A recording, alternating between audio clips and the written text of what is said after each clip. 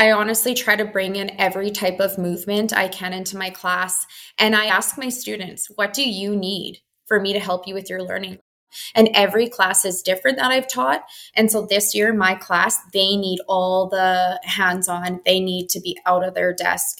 They need to be moving. I need to create a symbol or hand gesture with every single thing I teach to help them engage and to remember their learning.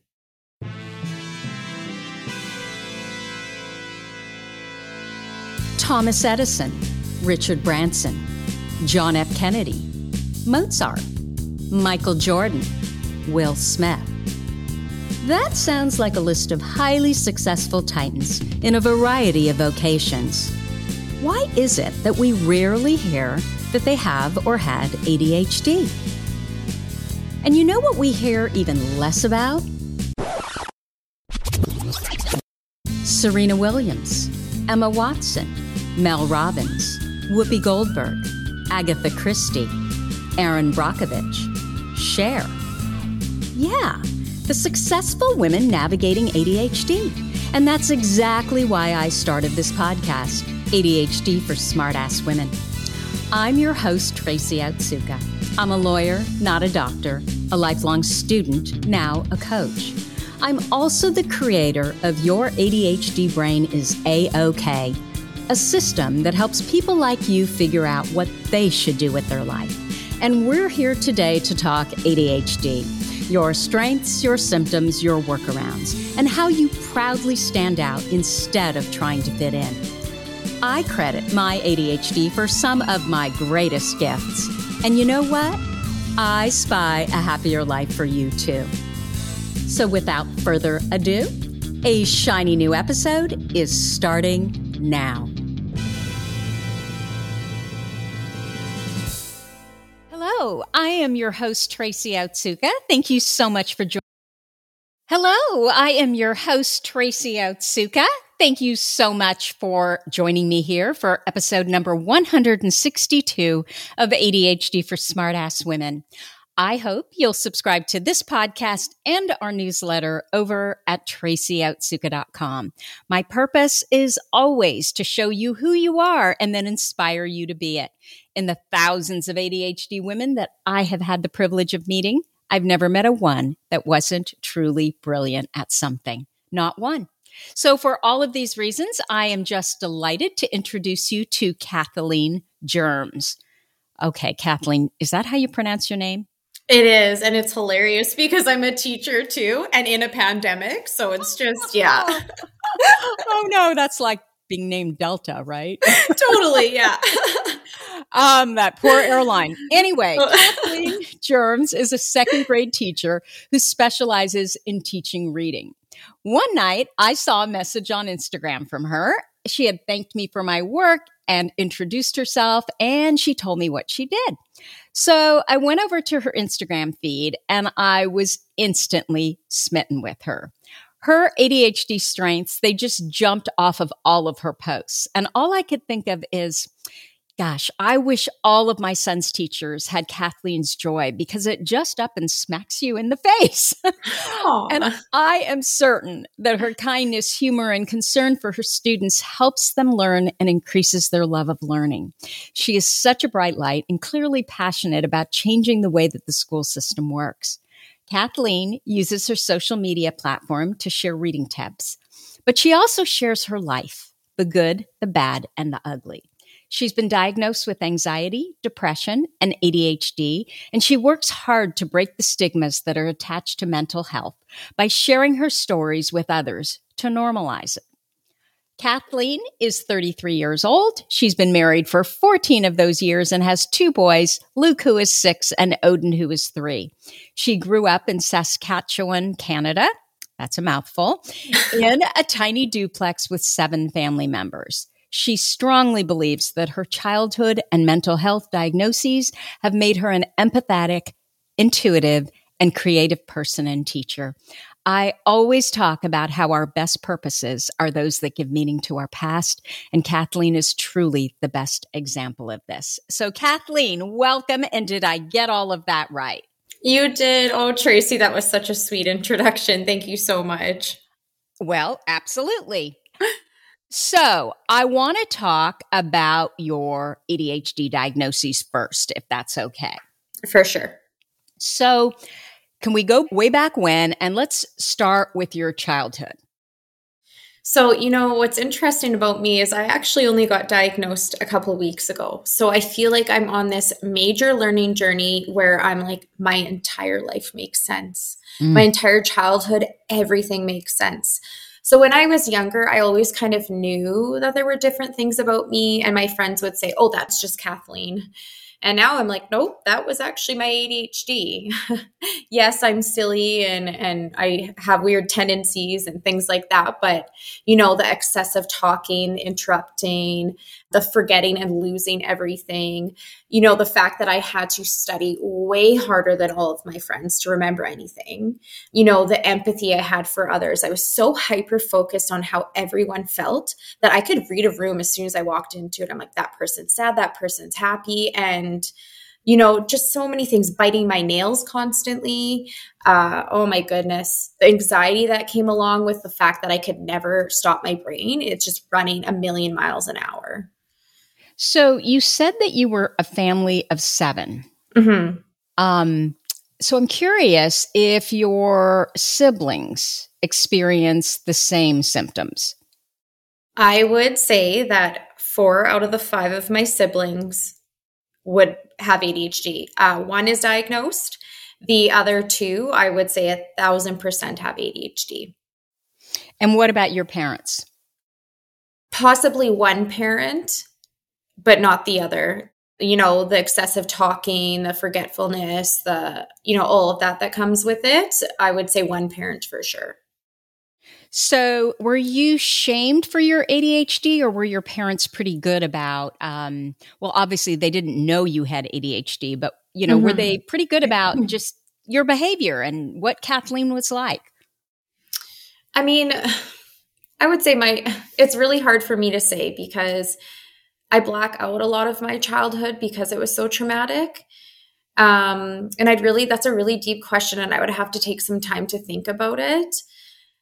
I just feel like we were never really accepted in our home and we were constantly shamed for everything. So I don't know if it was specifically because of my ADHD or just because of, the narcissism and stuff that one of my parents exhibited. I just feel like maybe that was their personality towards everybody, shaming everyone. So I don't know if it was specifically because of my ADHD.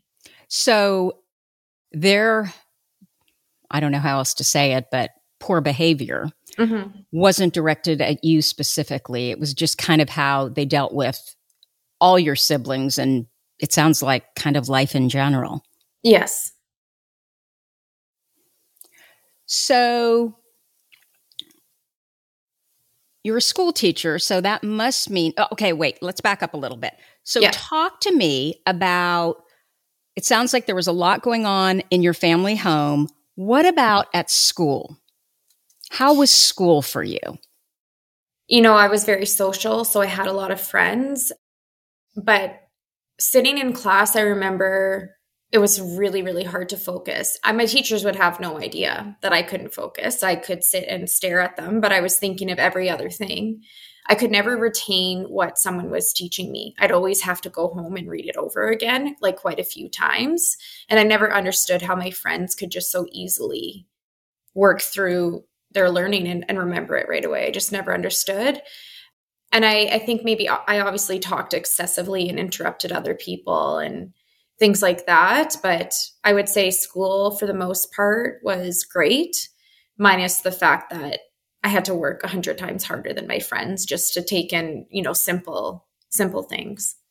And did you think that the reason that was going on was because of what was happening at home, the trauma?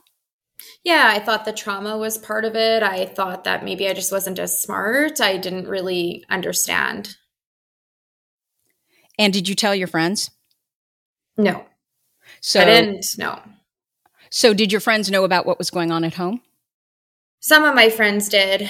I would say my closest friends knew, and they were scared. It was my dad who was the abuser, and my friends were scared of him. They felt uncomfortable around him. And I mean, it was My dad is very charismatic. He can really hide the type of person he is. So when you first meet him, he can easily manipulate you and everyone would think he's kind. So it was only my closest friends who knew, because that's when my dad would show his true colors. Okay. So you were able to keep up in school then? Well, let's back up 1 second. Have you been diagnosed with inattentive or combined? You must be combined type because you have so much energy and... Yeah, I would say that I'm combined. My doctor did an assessment on me, and that's how we went that route. I didn't go through a psychologist and do that whole intensive thing that one of my other siblings did, but my doctor just said, yeah, you're high up on the ADHD. And I was like, oh, wow, okay, this explains my whole life. And then I started listening to your podcast and everything resonated with me. So probably combined type, yeah, after all I've learned from you. Okay. And so you were fine you were able to keep up in elementary school. Did anything change in high school? High school was much harder for me. Just the concepts were harder. I had so much more to learn. But I think the hardest thing for me was university. My grades really plummeted. In elementary and high school, I was able to manage the 80s, 90s. But when I got to university, it was 60s and 70s in my first 2 years, because the professors don't teach as in depth for you. And you have to do a lot of that learning on your own. And it was really hard for me to find time, because I feel like I never had time because I couldn't manage time. So it was really, really hard in university. And did you go to university with the intention of becoming a teacher, or were you in a different major? I knew that I always wanted to do something to make a change in the world and make the world a better place. That's always been in my heart since I was a little kid. I didn't know exactly what I wanted to do. I thought maybe teacher, maybe nurse, maybe a counselor. And then I took a year off university and I went to China. I moved there and I taught English there, and I taught pre-K and kindergarten. And that's when I realized, this is what I want to do. Okay. So was that after your first year of college? When did you take off from college? Yeah. So my first year of college was in 2006. And then in 2007, it's really impulsive what I did, but I had a dream one night that I was teaching overseas in China. So I applied for my Sir TESOL, and my first plane ride ever, I just flew over to China and taught English there. You are kidding. No, I'm dead serious. And then I didn't realize I wouldn't like flying, and I was panicked on the flight. I was hyperventilating because I'm claustrophobic, which I learned is another thing of ADHD. But yeah, I was so claustrophobic and I wanted to get off the plane. And no, I traveled that 30 hours or whatever it was for first plane ride ever to China. So did you know anybody in China? I had went with a person that I was dating at the time. And yeah, we stayed there for 6 months. But no, I didn't know anybody when I went there. It was just this random city. I believe there was about 8 million people there. And I think there was only about 12 people outside of that city that came there. So I think there was only 12 white people that lived there. So was it your intention when you went to China to never go back to university, or was it just I just need to get out of here and, this sounds appealing, I'm going to go do it? Yeah, pretty much that. And I wanted to see if I liked teaching. So I went, and yeah, I loved it. So then I knew I wanted to be a teacher. I knew I was going to go back to university. I just wanted to make sure that I loved teaching before actually becoming a teacher.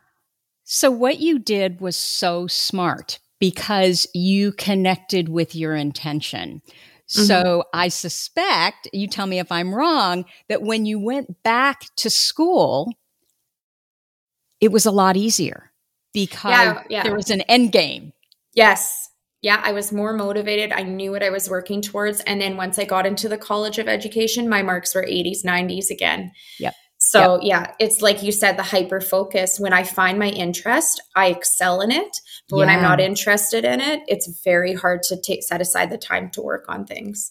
So was your experience in China just lovely, or was it kind of mixed?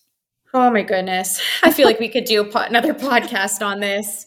It was great. I had a lot of culture shock. The bed was just wood. It was just a piece of wood. That was culture shock for me at age 18. And then how you would shower onto the ground right beside the toilet. Like the shower was right beside the toilet. That was different for me. And how there was like, where I was, there was like no toilets. So you just like go to the bathroom in a hole wherever you go. And there's like no toilet paper. So you have to bring toilet paper with you in your purse. So there's some culture shock, but overall a good experience until the end. I actually had a situation where 4 men tried to kidnap me on my way home from supper. Oh. And yeah, it was horrific. I couldn't sleep for about a year. It was the most awful experience ever. And so what was the deal? They tried to kidnap you because they were going to try to ransom you? Yeah. So my mom actually had come down to visit me in China, and we went for pizza. It was 6 p.m. at night when we were leaving the pizza place, and we were walking past all these stores, and some men came running out of the store. There's 4 of them, and they started to chase us. And so my mom just held my hand and we started running. And she said, if they want your purse, just give it to them. Because we didn't know why they were chasing us. And then we realized there was a cab driver driving beside us as well. And the men were trying to take me from my mom and throw me in the cab. Oh, so the cabbie was in on it as well. Yeah. Mm-hmm. Oh my gosh. But you ended up being okay. They never got you. No, like my mom and I fought these men. We fought them off and we ran from them, and we basically outran them. That's how we got away. Oh my gosh. I am so sorry. And did they ever catch them? No, like it's just where I was very corrupt. Like we outran them, and then we ended up running into some police officers. And we asked them to help us, and they had told us to get into the car. But my mom was like, no, I'd rather you get us a cab and like take us home. But they didn't really speak that much English. And the one man was still following us, and he tried to even grab me in front of the cops, but they didn't do anything. Oh, Kathleen, that is absolutely terrifying. That's not something that I would have expected in China. Yeah, no, I think, I mean, when you're in the more difficult areas, in China, there's definitely not as much freedom as there's in Canada, you know, in different parts. I wouldn't say that's as China as a whole. Like, I mean, China's a beautiful place, and I would never want to put that label on China. It's just in the area I was in, I saw a lot of things happen that were definitely not okay. And since this happened to you, have you heard of, have you talked to other people who've had similar experiences? I mean, only like 1 or 2 people through social media, but no, I don't know anyone personally who's had anything like that happen. Wow. Oh my gosh. I'm so sorry. And I'm so obviously so happy that you're safe and they weren't successful. And hopefully someone has, you know, karma, if nothing else. Yes. Yeah. So you came back from China, had a really good experience in that you now knew, I'm destined to be a teacher. This is my area of interest, and I'm so good at it. So college got a heck of a lot easier. Yeah. You said your grades went up too, right? Yeah, a lot. And I graduated with honors. Okay. And when did you graduate? 2011. Oh my gosh, you're such a baby. So anyway, congratulations. Thank you. So what has changed since you were diagnosed? I feel like it's been honestly one of the most positive changes in my life. It's like I know exactly who I am. And, you know, I thought I knew who I was my whole life, but now that I've done so much research and now that I've learned about ADHD in women, I make sense. And I don't feel guilt or shame as much about myself anymore. You know, the fact that I would lose things all the time, or how disorganized I was, or how I wasn't a super clean or neat person. I carried a lot of shame around that for a long time. And I remember my husband and I used to bicker about that so much, because he's like, why can't you just keep the room clean? And I'm thinking in my head, I'm trying so hard. I feel like I'm cleaning all day. But now I understand. And now I know my brain is always working 1,000,000 miles an hour. And if I just focus on one thing as best I can and ignore the rest as best I can get more things done. I'm feeling less overwhelmed now just because I'm learning how my brain works. And I'm feeling like, I don't know, I'm just me and it's okay to be me. And there's a lot of people who will understand me who have ADHD. And I don't know, it's been really positive. And I also did start medication. In that same day, I started medication. I know I'm really lucky that it works for me, but I remember crying at the end of the day because I couldn't believe how clear life was to me. Like my brain was quiet. Wow. Yeah, I couldn't believe it. What are I've you been on? Pardon me? What are you on? I started Concerta. And was it the first medication and it just worked? Or did you have to go through, a panoply of them? Is that even a word? Yeah, I don't know, but I like it. I think it should be a word if it's not. It was the first one I tried. And so the first day was like incredible. And the second day was incredible. But on the third and fourth and fifth and sixth days, I was getting headaches from it.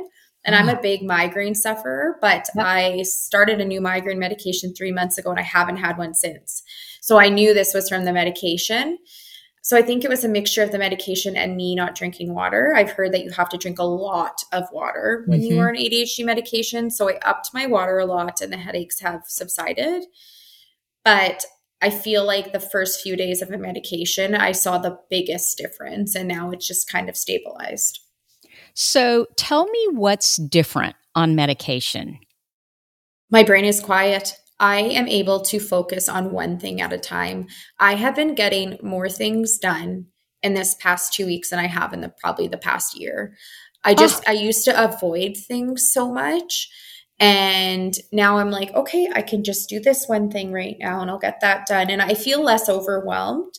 Like I know I'll have time to manage and get things done because now I know how to manage my time a bit more. And also my anxiety is almost completely gone. So I'm also wondering too, I know I struggle with anxiety, but was a lot of that because of my ADHD and the fact that I could never rest. I've never been able to sit and watch a movie, but now that I'm on medication, I can sit and watch the movie and I don't think about 100 things. I maybe think about one or two other things. So do you have any side effects from the medication or it's just been all positive? Just those headaches. And I'm hoping they stay away because I don't want those again. And maybe a slight dizziness if I'm not drinking and eating enough. And the other thing is I have to make sure I'm setting aside times to eat because it's lowered my appetite a bit. But I feel like I'm eating more regular sit-down meals instead of just aimlessly grazing and binging everywhere because that is what I would do when I was overwhelmed. I would just go into the cupboard and grab whatever chocolate I could have because that was my thing that I thought made me feel better. So it sounds like it's almost even helped with your eating because you're just eating better. Yeah, and I'm listening to my body now and I'm not letting my racing thoughts like control me. Meaning when your thoughts would start giving you anxiety, you would eat to calm yourself down? 100%, yeah. I'm so jealous.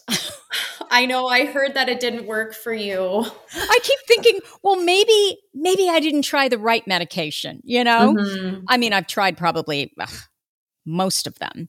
But I always in the back of my mind think, well, if you could find the right one, because I had that one experience one day where I tried Ritalin and it was amazing how everything slowed down, how my brain slowed down so my mouth could kind of keep up with what my thoughts were. And I'm so grateful that I had that experience because if I hadn't had it, I think I would have thought, oh my God, this medication, are you kidding? No, it's, it's scary. It's dangerous. Look at all the things that it, didn't do for me. Yeah. All the symptoms. But having that one time where it worked, and I know a lot of people would think, well, that would be terrible. Like, what it could do, but it just doesn't do it, anymore. But I'm so grateful for it because I know now what it does for the women that I talk to who it's life-changing for, right? And so did yours only work for one day? It wasn't even one day. It was one time, right? So it was a couple hours. And I've told this story before. I was trying to I can't memorize anything, literally nothing, Kathleen. It's terrifying. if I don't have bullet points, I can like show up on stage and I don't know where the hell I'm going. Even if so I was memorizing this speech, and it was an important speech, and I probably had worked on it for 2 weeks straight. Literally. I knew this thing cold. But the minute I would go, step up on stage, and there's even a little tiny bit of anxiety, and I'm not fearful of public speaking if I have notes, but in this particular instance, I couldn't have notes. And so what happened was I got out there and I couldn't even remember what I was talking about. Not I couldn't remember the words. I couldn't even remember what the subject was. And so I had to go back into the wings. They had to replay the music. And once they replayed the music, it was kind of like a plane and a runway.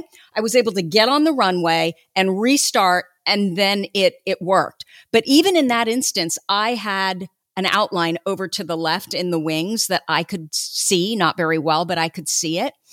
And so that's what with the medication, I've always thought that, well, if I could memorize anything when I was a teenager. It wasn't until 13. So just when I was a teenager, because I used to be the lead in all the plays, and it wasn't just English speaking plays, it was German speaking plays.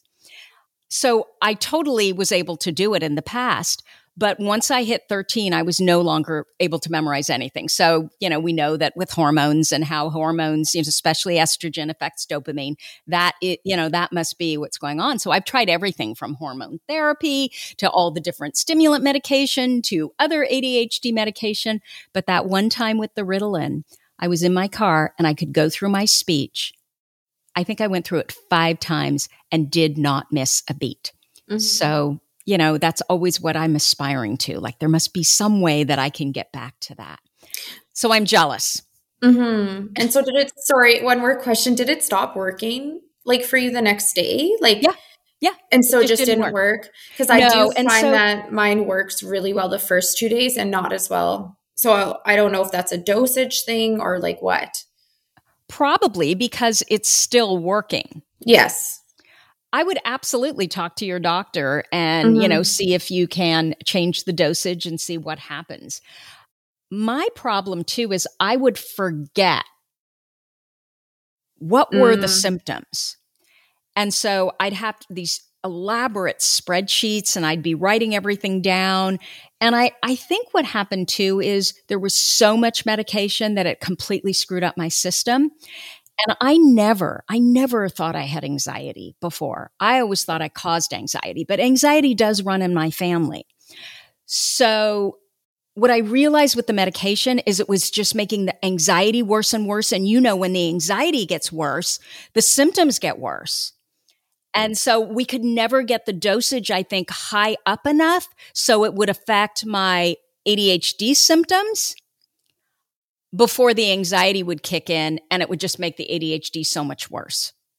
So I'm a slow metabolizer, which means that I can only take very small amounts of certainly any medication that affects my brain in order for me to just kind of go off the rails. Like I need literally, 1/10 of what, other people need. I can't handle caffeine, all of those things. Mm-hmm. I can't either. Really? Yeah, no, I can't. I have to have decaf if I do have coffee. Yeah. Well, and that's really interesting to me. It's encouraging to me that you're telling me that you struggle with anxiety, you can't do caffeine, yet you have been able to find an ADHD medication that calms your anxiety.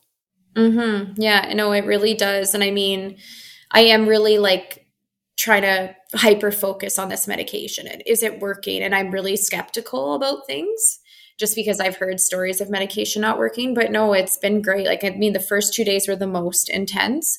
And now I just feel like this morning I wake up with anxiety. And then when I take my pill, it goes away.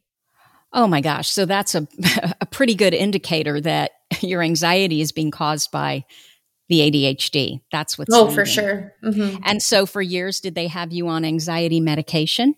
Oh yeah, I'm still on it. And I did try to go off medication for a while because I'm a person who exercises lots and I have other tools I can use, but I tried for a year and I did not leave my room. I was really, really in a dark place.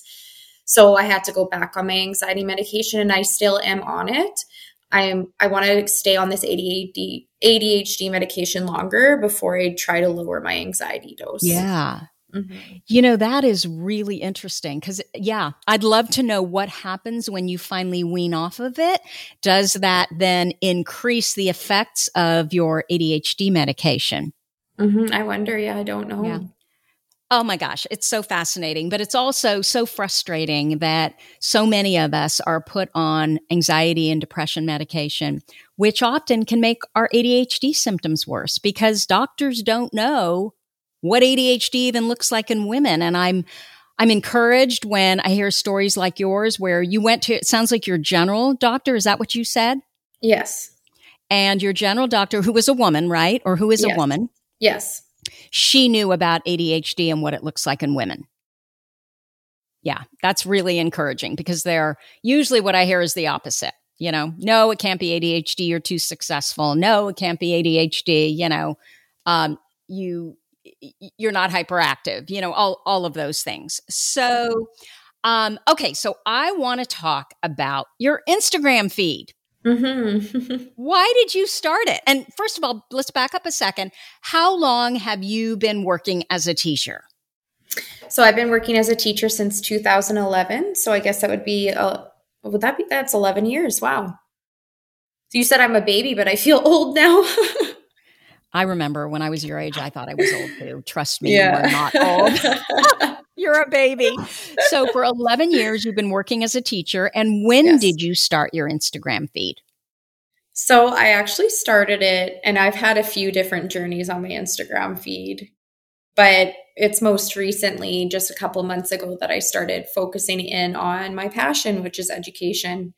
Prior to that, when I first started it, I had been talking about motherhood and, pelvic floor dysfunction because I had gone through a traumatic birth with my first son. And I was sharing openly about that because I was like, a lot of women don't know about how to fix them or help themselves when they have incontinence or pelvic floor dysfunction and where to go and who to talk to. So I was teaching about that. And then I went into motherhood and sharing about mental health.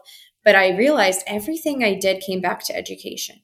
Everything was always about me wanting to share my learning with others. So I'm like, well, why don't I just take my true heart and soul and pour it into my Instagram? I can help families. I can help kids. I can make a difference in the world. I can share my life openly and honestly, and I can make others feel less alone. And I feel like that is my passion. So can I ask you, why reading? Why did you become a reading teacher? Did you struggle with reading? I didn't struggle with reading, but I see how many kids struggle with reading. And I see the stigmas attached with kids who struggle with reading. And I want to break those because it has nothing to do with whether or not a child has a high IQ. It has everything to do with how we are teaching reading. If we teach reading the way we're supposed to, the way that scientific evidence shows us we need to teach reading, then there will be way less children struggling, even if they have dyslexia, even if they have a learning disability. So I'm really passionate about helping my students. I love my students as if they're my own kids. And when I see my students struggling, it breaks my heart. And I know that reading is in everything we do. And I want my children, I call them my children, my students, to be successful. And I know that they will have a lot of success through readings in math, readings in science, readings in when you get a job, readings at the store, readings in the malls, readings everywhere. And so kids need that in their lives. I couldn't agree with you more. And I have been learning a lot about dyslexia because my son was just diagnosed. And I am starting to remember all kinds of things in my past and my background around not so much reading, but writing, which can also show up if, you're dyslexic and you have reading challenges. And this is what I just discovered, and I'm curious what you think about it. It fascinates me. So if people don't know, dyslexia is a learning disability in reading. And so people with dyslexia, they have trouble reading at a regular pace and without mistakes, but they also may have trouble with reading comprehension, spelling, and writing. And as you said, this has nothing to do with intelligence. In fact, there have been studies done that people with reading challenges are at least of average intelligence, but usually they're a lot smarter than that. They're some of our smartest people. And so what I learned is that most people use the left side of the brain to read versus dyslexic readers. They use the right side of the brain. And it's because humans think in two different ways. There's either verbal conceptualization, where they're thinking with the sound of words, which is the left side of the brain, versus, and you're going to stop me if I'm saying something that you don't agree with. But I just learned about this, and it's just fascinating to me. And I'm going to get to there is a point. So, and then there's nonverbal conceptualization, where you're thinking in mental pictures. So you're thinking in concepts and ideas, which is the right side of the brain. Now, verbal thought is linear. It follows the structure of language. So a person will, they'll put a sentence together in their brain, one word at a time, and it occurs at the same speed of speech. Versus verbal thought, which, those with dyslexia, and apparently, I'm trying to remember what the number is, 60% of people who have ADHD also have dyslexia. So the nonverbal thought is much faster, and it's subliminal or unconscious. So it happens so fast that you're not even aware of it when you do it. And so it makes sense to me that dyslexic brains would struggle because they think in mental pictures. But this is the thing that just floored me when I read this. And it makes so much sense. Reading is basically a social construct. We didn't appear on this earth and know how to read. No, somewhere along the line, someone decided that, no, intelligence is going to be synonymous with reading. And that probably happened, right around the printing press and books, and right? Mm-hmm. So it's exactly what you just said about intelligence, right? Mm-hmm. And how whether you can read well or not read well has nothing to do with intelligence. It really is just how the way your brain was formed. So dyslexics, they don't struggle with words that describe real things like dog or elephant or, I was flying or I was sleeping, that they can see in their mind. It's those words like that and what and your, because you can't visualize those words. And so I'm curious if that is your experience. So, I am not super well-versed in dyslexia. I am in the process of applying to get my certificate, but I have done a lot of learning over the last couple of years. And what I've learned is that reading you do not learn to read through memorization. There's a very small amount of kids who can do that, very, very small. And we are actually teaching reading incorrectly in the school system. So the biggest piece we were missing is reading with our eyes closed. And I know that sounds crazy, but it's listening to the sounds and being able to take letters away from sounds and tell you what those things are, and rhyming and alliteration and clapping out syllables. We miss that piece. And how I explain it is like this. People, like parents and teachers, will teach their students their letter sounds. And then they think the next step automatically is, let's show them these letters on paper. But we're missing a crucial step. And that crucial step is kids need to be able to put sounds together orally before they can on paper. So if I said to a child, listen to my sounds, I need you to tell me what word this is. And I say, cat, they should be able to say cat orally. And most kids can't. They have to be taught that skill so that when they have a piece of paper in front of them, they know how to do that on paper. And it's the same thing like this. When we teach students math, we teach them their numbers. And we don't just automatically say to them, here, figure out how to add and subtract on your own. But that's what we're doing with reading. We're just giving them a piece of paper and saying, figure it out. We're not teaching them how to put it together. Just like in math, we have to teach kids how to add and how to subtract and how to put those numbers together. But we're missing that in reading. We're not teaching kids how to put those sounds together orally. We're just giving them a piece of paper and saying, figure it out on your own. But if we do that oral piece, it actually will help prevent almost all reading difficulties, even in children with dyslexia. Wow. Well, and I think that's even what Orton Gillingham does, right? This multisensory approach. And I know when I was on your Instagram feed, what I love so much is how you use this multisensory approach. So for example, I saw that you were trying to teach kids the word gratefully. And so you would use prayer hands. Accepted, you made a hugging motion. Raced, you moved your arms and legs really fast. So you're using kind of like all the senses, where they see it, I guess they feel it because they're doing it, right?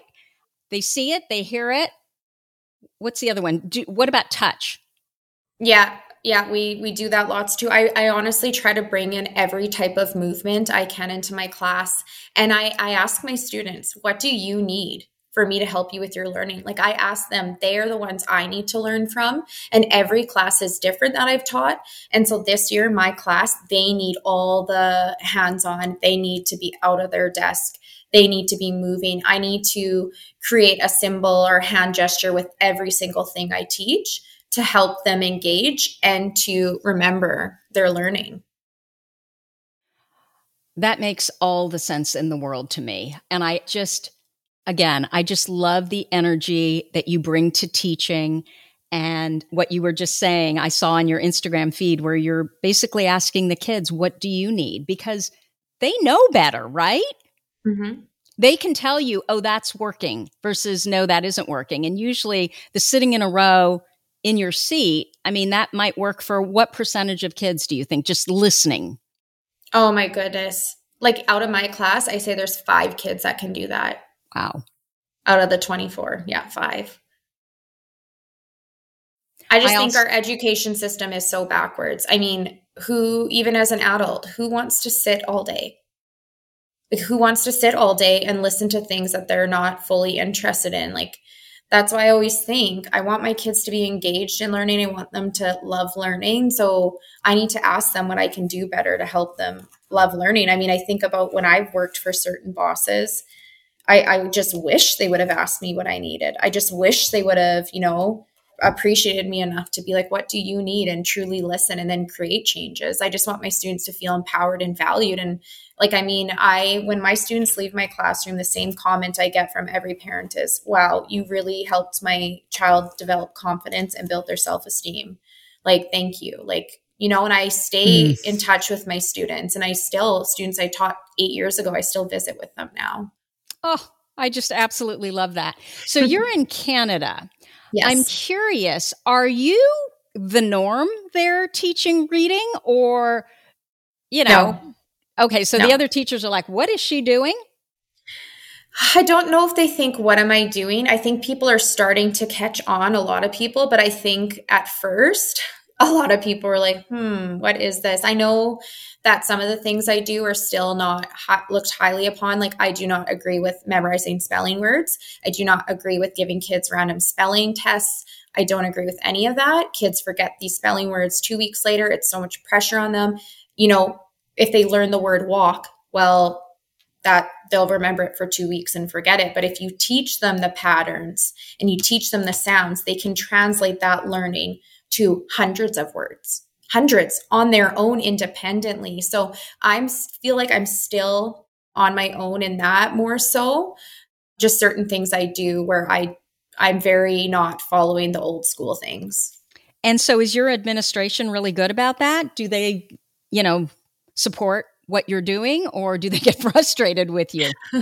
No, I'm actually very lucky. My vice principal she was a resource teacher for years, and she is actually in full support of everything I'm doing. And she is so excited about it. And, at my school division, I have the most incredible literacy consultant who oh my goodness, she is the smartest person when it comes to teaching reading. And she has been my guide through all of this. And I have this wealth of knowledge now. And yeah, I have a lot of support. I do now. I don't think I did when I first started like this, but I do now. I also noticed the other day that you created a lesson where you were talking about mental health with your students. And then you were sharing strategies to feel better. Like, I guess every day they have to name one thing they're looking forward to. Then they have to say 2 positive statements about themselves. They have to list 3 things they're grateful for, and so on and so forth. So what made you do that? Oh my goodness. Well, I always bring mental health into my units when I'm teaching, because I just feel like, I was that little girl in school that didn't know what mental health was. And I think that would have helped me along my journey a lot. It would have just made me feel open about talking about my struggles. And I just feel like it would have made a difference in my life. And I feel like there's such a stigma with mental health still, that if I can work with my students at a young age to help them talk about their feelings and, you know, to teach them that if they need to see a counselor, it's okay, you know, to break those stigmas, then I mean, I want to make a difference in their lives, not just for this year, but for lifelong. And I want to help them learn to regulate their emotions. I know with my 6-year-old, he struggles with it. And so I know how much he listens to his teacher about things. So I'm like, well, why don't I bring this positive part into their life and help them really regulate their emotions and, you know, build their self-esteem too, because they also have to list things they love about themselves too. No, that sounds amazing. And especially if at home they're not doing it, they're not learning these skills. So I am curious, what is it about you and your ADHD that makes you so good at what you do? I feel like it's the reason I'm good at what I do. I feel like it's made me aware of everything around me, that I am so, you know, hyper focused on how everyone's feeling. And I'm very intuitive. And so I know when a lesson's going bad. I know when it's going really well, and I'm able to adapt really quickly. I also think with my ADHD, I can gather quick thoughts easily. Like I don't stop talking. So I'm engaging my students, and I'm also moving a lot. I'm getting in there and I'm using action, and I have these hyper tendencies, and I can be really silly and goofy and dance around, and I'm kind of animated when I teach. And I feel like that gives me a strength.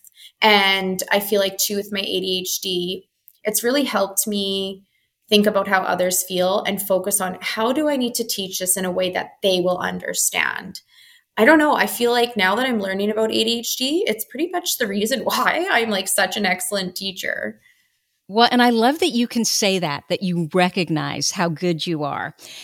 One of the things you've said a couple times is you talk a lot. And this is my observation, and I just want to offer it to you. You don't. You have amazing guardrails around how you deliver information. You're not all over the place. So I think that you talk the perfect amount. Aw, thank you. See, and that's probably my insecurity from being younger. I'm sure people said, you talk a lot. I was called Chatty Cathy. So I feel like maybe that's some stuff that, you know, I carried with me from a young age, I guess. Well, and I suspect, Kathleen, that the reason you were talking a lot was because you had so many ideas, you were so smart, and you were so interested, and that's what made you interesting and different, frankly, than your peers. And so then your peers are like, well, she talks a lot. Well, she talks a lot. Yeah, because she's so fascinated by life and everything that's going around her and wanting to learn and know more. Yeah, it's true. And it's funny because I'm always researching and learning. And my husband's like, oh my gosh, what are you researching now? I'm like, did you know this? Like, it's like I just feel like I need to learn every day, and I need to learn so much, and there's not enough time, and I need to share my learning. So there's one question that I didn't ask you, but I bet you there are people, women listening, who are thinking, I want to know about this. Did you get therapy for your trauma? So did you address that? Yes. So at age 15, I went through a really dark place. I was really suicidal. There's just so much trauma in my house. Like the things I went through, like the mental, the physical, there's so much abuse. And oh my goodness, I just remember when I was 15, I'm like, I can't live like this anymore. I don't want to end up, you know, having a family in an environment like this. I want to be different. I don't want to live like this anymore. So I started counseling at age 15, and actually I still see the same counselor. So I'm 33 now. So it's been years that I've been going to therapy, and I go consistently all the time. I'm open about it. I love counseling. I wish I could go every week. It's been the greatest thing for my trauma, and it's really helped me learn to love myself and accept that it's okay to be happy. I remember when I first left home, anytime I was just like around people who were happy, I felt so uncomfortable. It was like I only felt normal in chaos because that's all I knew. Yeah. And so it took me years, probably not till I was like age 24, 25, that I realized it's okay to be happy. And I felt comfortable when I was in, healthy situations. So my husband helped me lots with that too. But prior to that, I only felt normal in chaos and extremely difficult situations. And it's just so lovely that you're willing to share that. So if someone is in that dark space, they know that there is a way out. Mm-hmm. You're not destined to feel that way for the rest of your life. So I'm curious, you went at 15. Now, and you also said you left home. So how old were you when you left home? I left home when I was 18 to go teach in China. Oh, okay. That's when you went. Yeah. And so at 15, when you went to therapy, did your parents know that you were going? Yeah. So I just have such a complicated history. My mom did help me find a therapist. Oh my goodness. My parents deny what happened to us as kids. Like, I think they themselves believe it too. So it's like, they just completely deny what happened to us as kids and say we all made it up, but there's 5 of us and we all have the same memories. Yeah. Well, I guess that's what they have to believe, right? In order to even be alive, because that's so horrifying that you would do that to your children. Yeah. It's honestly awful, the things that happen to us. And I would rather my parents be like, yeah, we did do that and you deserved it, than flat out deny it. Like, that is so manipulative, and so it really affects you psychologically. Sure. Because you're just like, well, am I making this up? You doubt yourself because, when you go through so much trauma, you black out some of the memories. So then you do doubt yourself, even though you know full well what happened. Yet your mother saw that there was a real problem, and she's the one who said you need to go to therapy? Mm-hmm. Okay. Yeah. Well, no, I wanted to go to therapy, and she helped me find a therapist. Okay. Yeah. Thank you for sharing that. Mm-hmm. So let's end this on a positive note. Mm-hmm. Yeah. What do you think the key to living successfully with ADHD is? Okay. So I think that it would be accepting yourself as you are, and knowing that, the things that other people see that are negative about you, like being disorganized or forgetting things, like, it's okay to be like that, and accepting yourself, finding people who also have ADHD as well, and talking to them and working through things, doing your research so you can find out more about yourself, so that does lead to more acceptance. I also think exercise is huge. Like, I have to exercise every single day.